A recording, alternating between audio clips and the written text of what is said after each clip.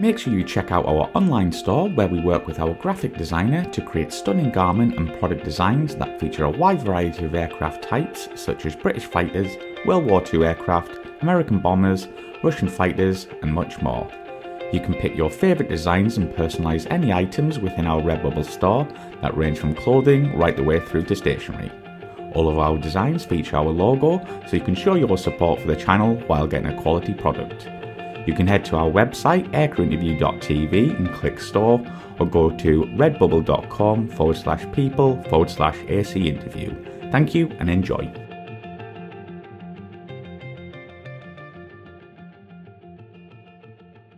So Sumit, when did you first become interested in aviation? Well, Mike, my father was in the army, and we moved from place to place. And I guess it was 1960 when we moved to one of our bases in Punjab in the north called Ambala. And that had gnats and hunters at that time, nice. 1960. What I found was when we landed up there, I was a kid. I was 9 years old, and we found these jets, zipping overhead at low level, the hunters, and making a huge noise. And at first time it frightened me like hell, but the excitement it generated was probably where it all started, I guess. Then I went into a boarding school. A very British-oriented. In fact, we had more British instructors or teachers than Indians. And we were permitted only certain comics. We were not permitted the run-of-the-mill comics. So Eagle comics would come from England. And then there were these books in the library. So, I was fascinated, I would say, with Biggles and, some of these other Johnny Johnson stories and stuff like that in the Second World War. So I guess that's where the excitement all started. And then, of course, I saw the naval uniform somewhere, and that was another excitement. So I said, why not combine the two? And so actually, I was keen on becoming a Fleet Air Arm pilot. Wow. A Navy pilot. Yes. Wow, yeah. So I was just the next question is why did you join the Air Force rather than the Fleet Air Arm? What was that? What decision pushed you to the Air Force side? Oh, strange, but I was listening to some of your other podcasts, and I heard one of my officers in the Indian Air Force. I went through a similar sort of an experience. I went for my examination or whatever it is for the interview for the Navy, and after the interview finished, they had a medical, and I failed my medical. They failed me for eyesight, for night vision. So I went back home and I said, that's it. I can't join. And I get a call to say that report to another base, the place called Dehradun, where they have the Air Force set up. And they have a thing called a PABT, which is the Pilot Aptitude and Battery Tests. It's specific to the guys who are joining the Air Force.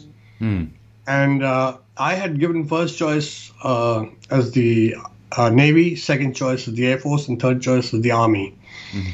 For joining the academy, actually. And we have this joint academy. I think Anil Golani has spoken to you on that.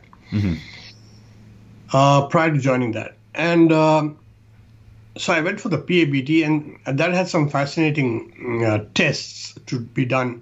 Of course, I'm talking about 1966. So we had some very rudimentary stuff, but they were pilot aptitude, the little cockpit and the little TV screen, and like the video games kids play today, but more rudimentary than that.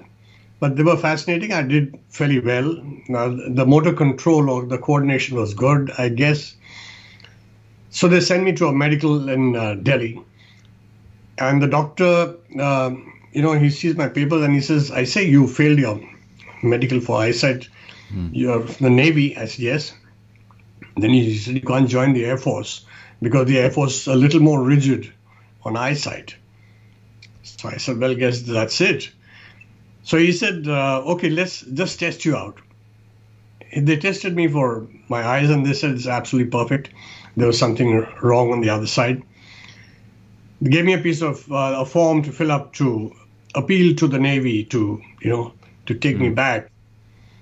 And I was going home in a bus. I was pretty, I didn't know really what to do. And I said the Navy, didn't treat me well. So I crumpled up that piece of paper and threw it in the nearest dustbin. So when the call came for the academy, it came as an Air Force officer. So that's how I joined the Air Force. Brilliant story. That's really interesting. So can you tell us some of the initial aircraft you started your basic training on and what they were like to fly? We start with the propeller aircraft, and it was a copy of the Chipmunk, the British Chipmunk. Oh, okay. It was made by our Hindustan Aeronautics Limited, HAL, and it was called the HT2, the Hindustan Trainer 2. But it was, looking at it, it looks exactly like a Chipmunk, more or less. Mm-hmm. So that's the initial training, 6 months. And then you move on to, we have a 3-stage training system, 6 months each. And this is after my academy, 3 years of the academy, right? Mm-hmm. Joint training. After that, this for the Air Force guys, it's a 1.5 year further training. And from there, I moved on to the Harvard, or the T6 Texan. Mm-hmm. So we had the Harvard 4Bs, I think, and the T6 Texan, not the present Texan, or the later Texan that the Americans got. This is the old one, Second World War variety, with the huge engine cowling in front and stuff like that, tail wheel. Brilliant aeroplane, a fighter pilot's aeroplane, really. Mm-hmm. And then from there to my last stage of flying training, which was on jets. After the second stage, we get, split into guys going into transport stream and the fighter stream. So it's, one is by merit, capability. There are various factors that one looks into. The student, whether he's fit to go fighters or would he do better in transports and helicopters. So in our days, it was only a bifurcation. And nowadays, there's a trifurcation. The helicopter stream is now as important as anything else. So I went into the fighter stream. And so we flew Vampires. Nice. The Vampire, what was it? 56 was the 2-seater, and the Vampire 52 was the fighter. We had Vampires in the Indian Air Force. They were used in daylight strikes initially, and then it became the official night fighter aircraft of the Indian Air Force. Mm. Yes. So we trained on the Vampire and for another 6 months. And I graduated in January of 1972. I missed the 1971 war. Actually, we were to be commissioned on the 3rd of December 1971 as per the plan. And that's the day the war started. Yeah. So, and we knew it. So they had pushed our commissioning date further ahead, postponed it into January. Mm-hmm. So we missed the war.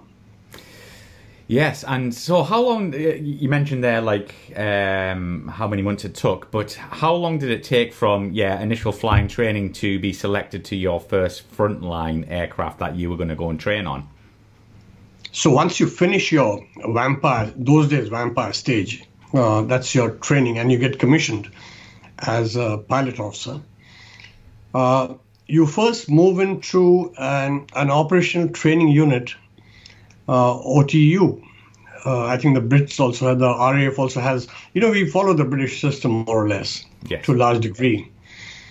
And so we had an OTU with Hunters.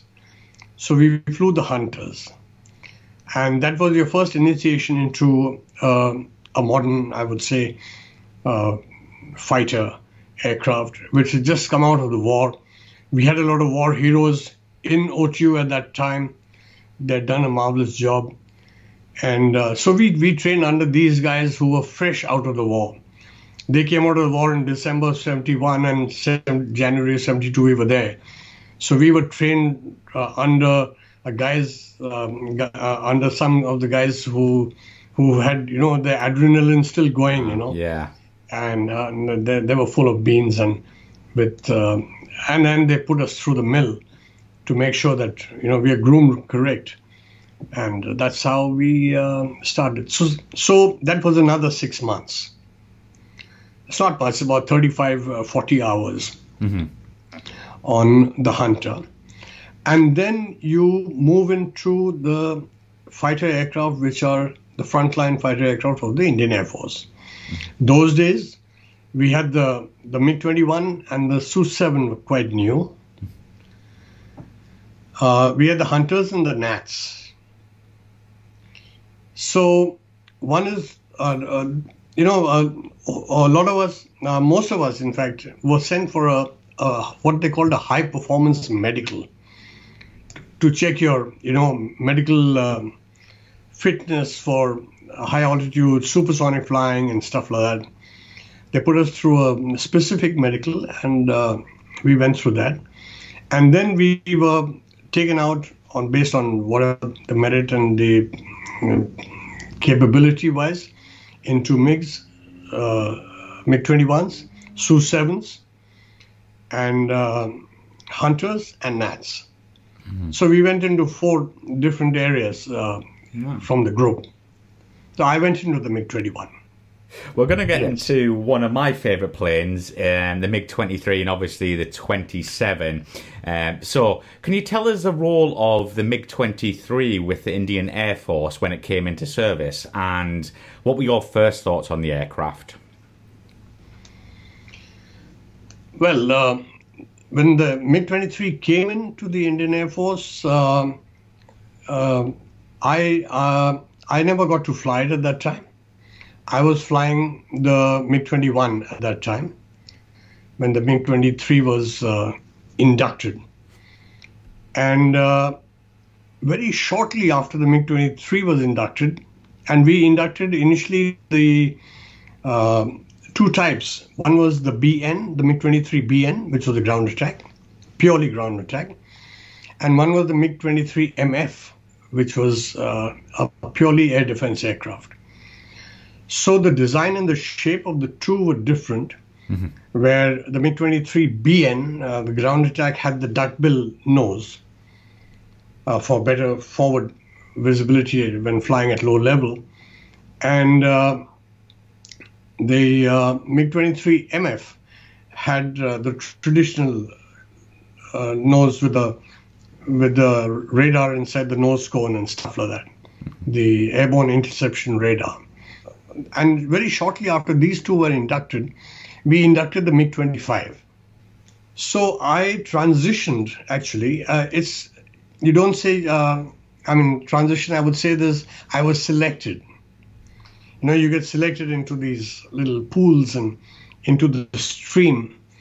And I was selected to fly the MiG-25 rather than the MiG-23 and the 27. So I've actually flown the 25 well before I flew the MiG-23 and the 27. And yeah, well, we're going to get onto the MiG-25 part later because, as I say, I want to focus on the 23 and 27. But can you tell us a bit about your ground training on the 23? And obviously, you had wing sweep. Was that a big problem going through the ground training, or was it easy for you to get hold of? The MiG-23, up front, let me tell you that I have flown the MiG-23 U, or the UB as they call it, is the two-seater trainer only. I didn't fly the fighter. And I flew the MiG-27. So I've flown the MiG-23U and the MiG-27. And yes, the wing sweep was a big problem in the sense for a guy who's not used to it. But we went through a ground training program. For most aircraft, they put you through a ground training first, and which lasts for about 3 weeks or so, where all the systems, you familiarize yourself with all the systems and what's on board and the capabilities, and you study the whole thing. You go around the airplane. The aircraft is all opened up by the technicians for you to see and physically check as to what is what, from the engine to the radars to the instruments to everything else. What you would, I'm sure you are aware, the Russian standardization of the cockpit was very good. Mm-hmm. And a guy transitioning from the MiG-21 to the 23 to the 20 variants of the MiG-23 to the 25, right up to the 27, 29, would feel very familiar looking at the cockpit. Right. Those days we were still on the analog, cockpit. There was no glass cockpit. Let me tell you a very, very funny sort of incident. One of our chiefs came to see the MiG-25 when I was there, and the chief at that time, and we were showing him the airplane, and he hadn't seen it till then. And so he climbed up, and he's an old hand on the MiG-21 himself. So he climbs the ladder and he peers into the cockpit and he looks at it and he says, "Hey, this looks very familiar." Because, the MiG-25 cockpit looked exactly like the MiG-21 that he was familiar with. Right. And then he steps into the cockpit and sits down and he says, "Damn it, it even smells the same." So you see, that's the standardization of the Russians. When you transitioned from one to the other, you felt comfortable in the cockpit as far as the instrumentation was concerned and the layout of the instruments. So that part was fine. The trouble of flying the MiG-23 or the 27 was the wing sweep, one, and the fact that the tail was very low and very close to ground. It was just about 8 inches off the ground. So the problem was when you came in for a landing and you had a ventral fin for stability, longitudinal stability. The ventral fin folds up, and once you take off and you raise the wheels, as the undercarriage retracts, the fin comes down. So now you have the wheels up and the fin is down. The tail fin is down. So you have the vertical fin on top and you have the tail fin below. And when you come in for a landing and you lower the wheels for the landing, as the wheels come down, the ventral fin folds up. And that is why I think this is the only aircraft in the world where you don't call 3 greens when you come in for a landing. You call 4 greens. That's brilliant. Right? Yeah. So that was necessary. But with the ventral fin up and folded, you still had only 8 inches of clearance. Yeah. That was crazy. Wow. And 8 inches is just this much. Yeah. So 8, maybe 9, whatever. The fact is that when you landed, you couldn't flare out like you do in most aircraft. You come in and flare out and get the nose up and you do some aerodynamic braking once you touch down before you use the brakes. You couldn't do that. You had to come in at a particular attitude which was very, very specific, which was unforgiving, I would say. Because if you were lower, you would hit the nose wheel. And if you were a little too much, you would hit the tail.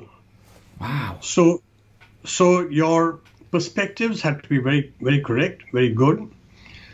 So when you trained and you on the two-seater, and the instructor, the pilot at the back, gave you the instruction, you had to be very clear as to who you clear to fly solo and keep on the MiG-23.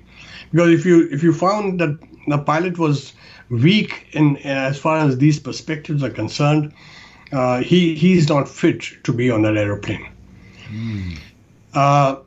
We had a lot of cases of, not a lot, but a few of PIO, pilot-induced oscillations, where guys hit the ground, bounced off, hit the nose wheel, came back because of attitude. 3-4 times. Yeah.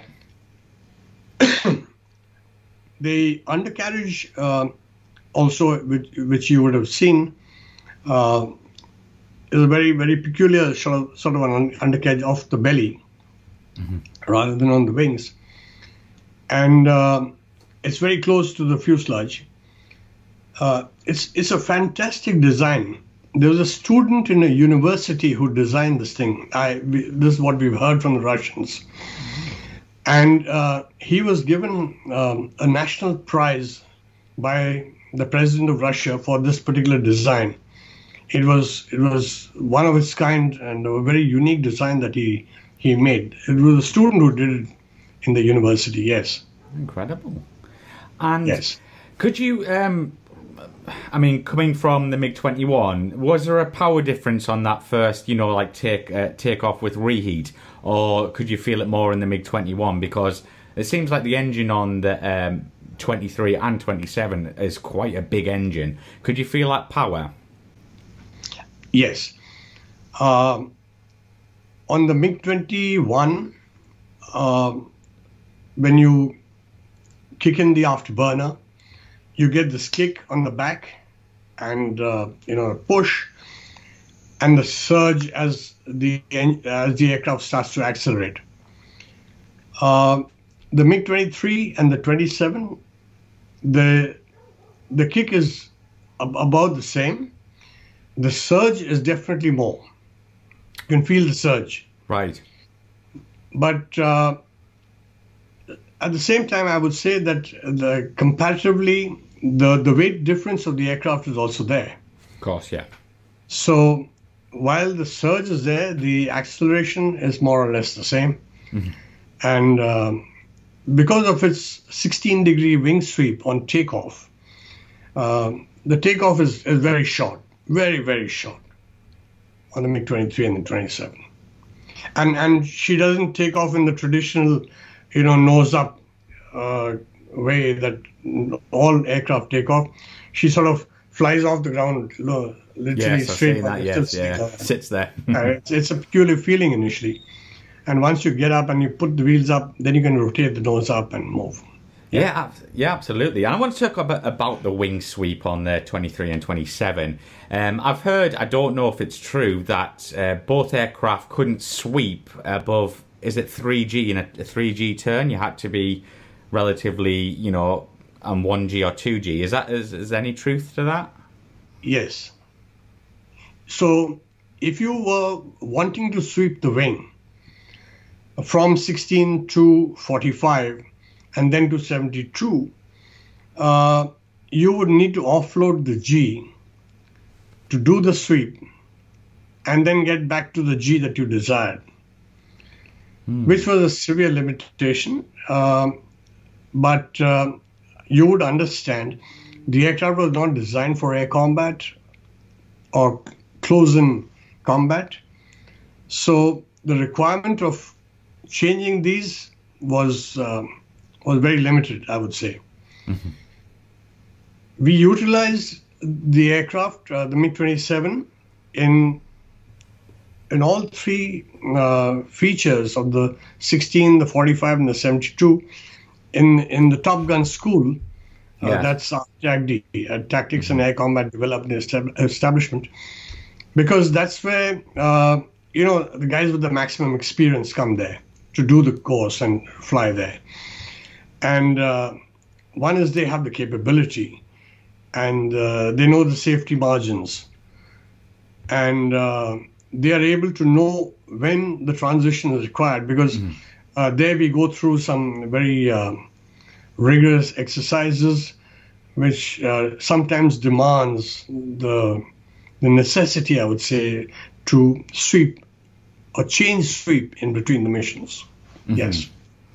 And yeah, obviously, like sticking on with the 23 here, obviously you in the U, which was the trainer. Did you ever conduct a DACT or BFM? And how did the 23 fare against, the types you went up to and trained against? In DACT, Mike, let me just... I'll request you that I talk on the MiG-27, because the MiG-23... The MiG-23 in DACT and the MiG-27 performed more or less the same. Okay. MiG-27 was heavier. So in our Top Gun school in TACD, we had 2 flights. One flight was the MiG-21 flight, and one flight was a MiG-27 flight. Right. So you always flew mixed. So we had guys coming from the MiG-27s who would fly, or 23s and 27s who would fly the MiG-27, and the MiG-21 guys would fly the MiG-21s. Right. And the first exercise, or the first sortie that you flew in TACD when you came to do the course was a 1 versus 1 of a dissimilar type. Nice. So you flew MiG-27 against MiG-21, just to get the feel. Now, they've done it in the squadrons, because we exercise even in the squadrons between airplanes, and there's a lot of experience that is gained in the squadron itself. And TACD just takes you to a level where you are reaching the far corners of the envelope of each airplane. You're put to the extremes of handling of the aeroplane and sort of getting the maximum out of it in your training syllabus. Yes. Yeah, absolutely. And let's talk a bit about the cockpit, because was it a comfortable environment? Let's go for the 27 here. Was it comfortable? Because I've seen a 27 and it looks quite cramped. After the MiG-21, it was a pleasure to get into a MiG-27. Yes. Right. I think you would be aware of the fact that the Russians were not too good on their ergonomics. No. So you had, you would bump into all sorts of stuff in the cockpit. They were not comfortable cockpits. The seats were not very comfortable. But the fact is, the MiG-27 was certainly much wider than the MiG-21. And so for us, who had a very extensive background on the MiG-21, the MiG-27 was a very comfortable cockpit, space-wise. Switches and stuff like that, accessible, yes, much better than a MiG-21. But yes, they do have some of them in awkward places. I wouldn't say it was too bad. It wasn't as bad as one would think it was once you start flying it. And if you come from a Western aeroplane, say a Jaguar or a Mirage, and you come into a MiG-27, yes, it would look cramped, it would feel cramped and all that. But if you're a regular MiG guy, I think it was fine. Yeah, so what kind of weapons and armament could the 27 carry in your time? The MiG-27 it carried, I think, about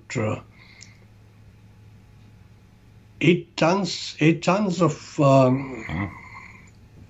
6 or 8 tons of armament. And you would carry a mix of weapons. One was the rocket pods. You have the UBA rocket pods. Yes. And the UBA 16 and the UBA 32. And if you carried 4 rocket pods and 32 rockets each, it's the volume of fire which is immense. Mm-hmm. And I don't think you can expect any survivability in the swath of where the rockets go. That was the rockets. The gun, of course, is a very, very famous gun, the Gatling. Yes. The Gasha 630, 30 millimeter. It was a monster. It was a monster gun. And it would shake up the airplane very badly. The kick that you got out of it, or the recoil, was, forget about heart stopping. It almost stopped the aeroplane. So you had personally, I've used it only for very short bursts, and you use it for about half a second burst or so. And but it was a frightening experience. The first time you fired it, honestly. Yeah, I can imagine. That was huge. We had some of the air-to-surface weapons, which were very, very effective and good. And there were some of these. We had anti-radiation missiles too on the MiG-27. So it was fairly potent weapon systems that we had on board the aircraft. Absolutely. And just on a side note, before we wrap up the 23 and 27 part, I heard that both aircraft are very quick down low. Oh, yes. Both the aircraft at low level, for what it was designed for, were brilliant. They were rock steady at how much? 60 meters, 200 feet, 30 meters, 100 feet. That's 100 feet. And they were rock steady. And we used to do these lay down passes, as you call it, with some of these weapons, which are retarders and stuff like that, retarder bombs. And you fly in at 50 meters, that's 150 feet. And she was rock steady. Rock steady. You engage the afterburner at low level, and she will go like a rocket. I mean, the power infusion and the speed or the acceleration was absolutely phenomenal in both these airplanes. I've flown it up to 1100, 1200, just short of Mach 1, and she's rock steady, but she starts to sort of oscillate a bit around 1100 onwards, beyond 1150 or so. A little bit of oscillation, you got to be a little, it's a little heavy too. So you need to hold it a little tight. Mm-hmm. I'm not a very big built guy. I'm small. I'm 5 feet 6 inches tall. And so I needed all my strength to hold on to it before she runs away. And most Russian airplanes will run away from you if you don't control it within the speed limits. Yeah, absolutely. They'll give you a top speed that, the aircraft is capable of this. But if you let her go, she will go beyond that. She'll exceed. Yeah, I've heard that many a time, Sumit. But if you can maybe share one or two memorable stories from your time, either flying the 23 or 27 with our viewers, that would be great. Well, my biggest problem was I transitioned to a swing-wing airplane at a very late stage of my life, when I think all my peer group had finished their flying careers. And I was a group captain and a colonel. And I was sent as the commandant of Top Gun School, and that's when I transitioned into the MiG-23 and the 27. So at that last stage of life of flying, of effective flying, I would say, when everybody else has finished their effective flying, you're still continuing. You've gone past your peak, I would say, of orientation as far as a squadron line pilot is concerned.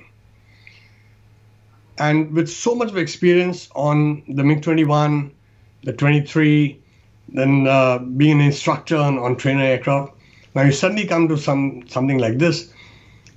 There were two occasions, I think, when I was about to start rolling with my wings still at 72, rolling for takeoff. No. And I would get a call from someone, either the ATC or from somebody in the formation, to say that 16, just a sharp call, 16. And then I knew what was wrong. And so you pull the lever on 16, and so she would sweep forward. I've actually done it on a roll. I've started my takeoff roll and been told that 16, and I've swept it forward and then continued with the takeoff, yes. Nothing more memorable, I would say, on the MiG-27 other than firing the gun, which was a memorable experience. And to do these lay-down attacks, level attacks, very low and at high speed, coming in at 900 kilometers per hour and exiting at 1150 kilometers per hour. It was a fantastic experience. You're close to treetop level, and so we were in terrain which was suitable for this sort of thing, operating there, and it was a wonderful experience. Yes, absolutely, I can imagine. But how many hours did you get on the 23 and 27 combined? Not much. In 2 years, since I was also flying the MiG-21 as the commandant, and as the commandant, I don't need to fly all the time with these guys. You see, you're the boss, so you choose and select what you want to fly and what levels you want to fly, and so I would do some of these check sorties with the students who were doing the course. So I didn't really get to fly the 23 and the 27 too much, and I would say that I had in 2 years about 120, 130 hours. I don't have my logbooks here. I'm sitting in the United States, so I could have told you specific. That's still impressive. But not too much.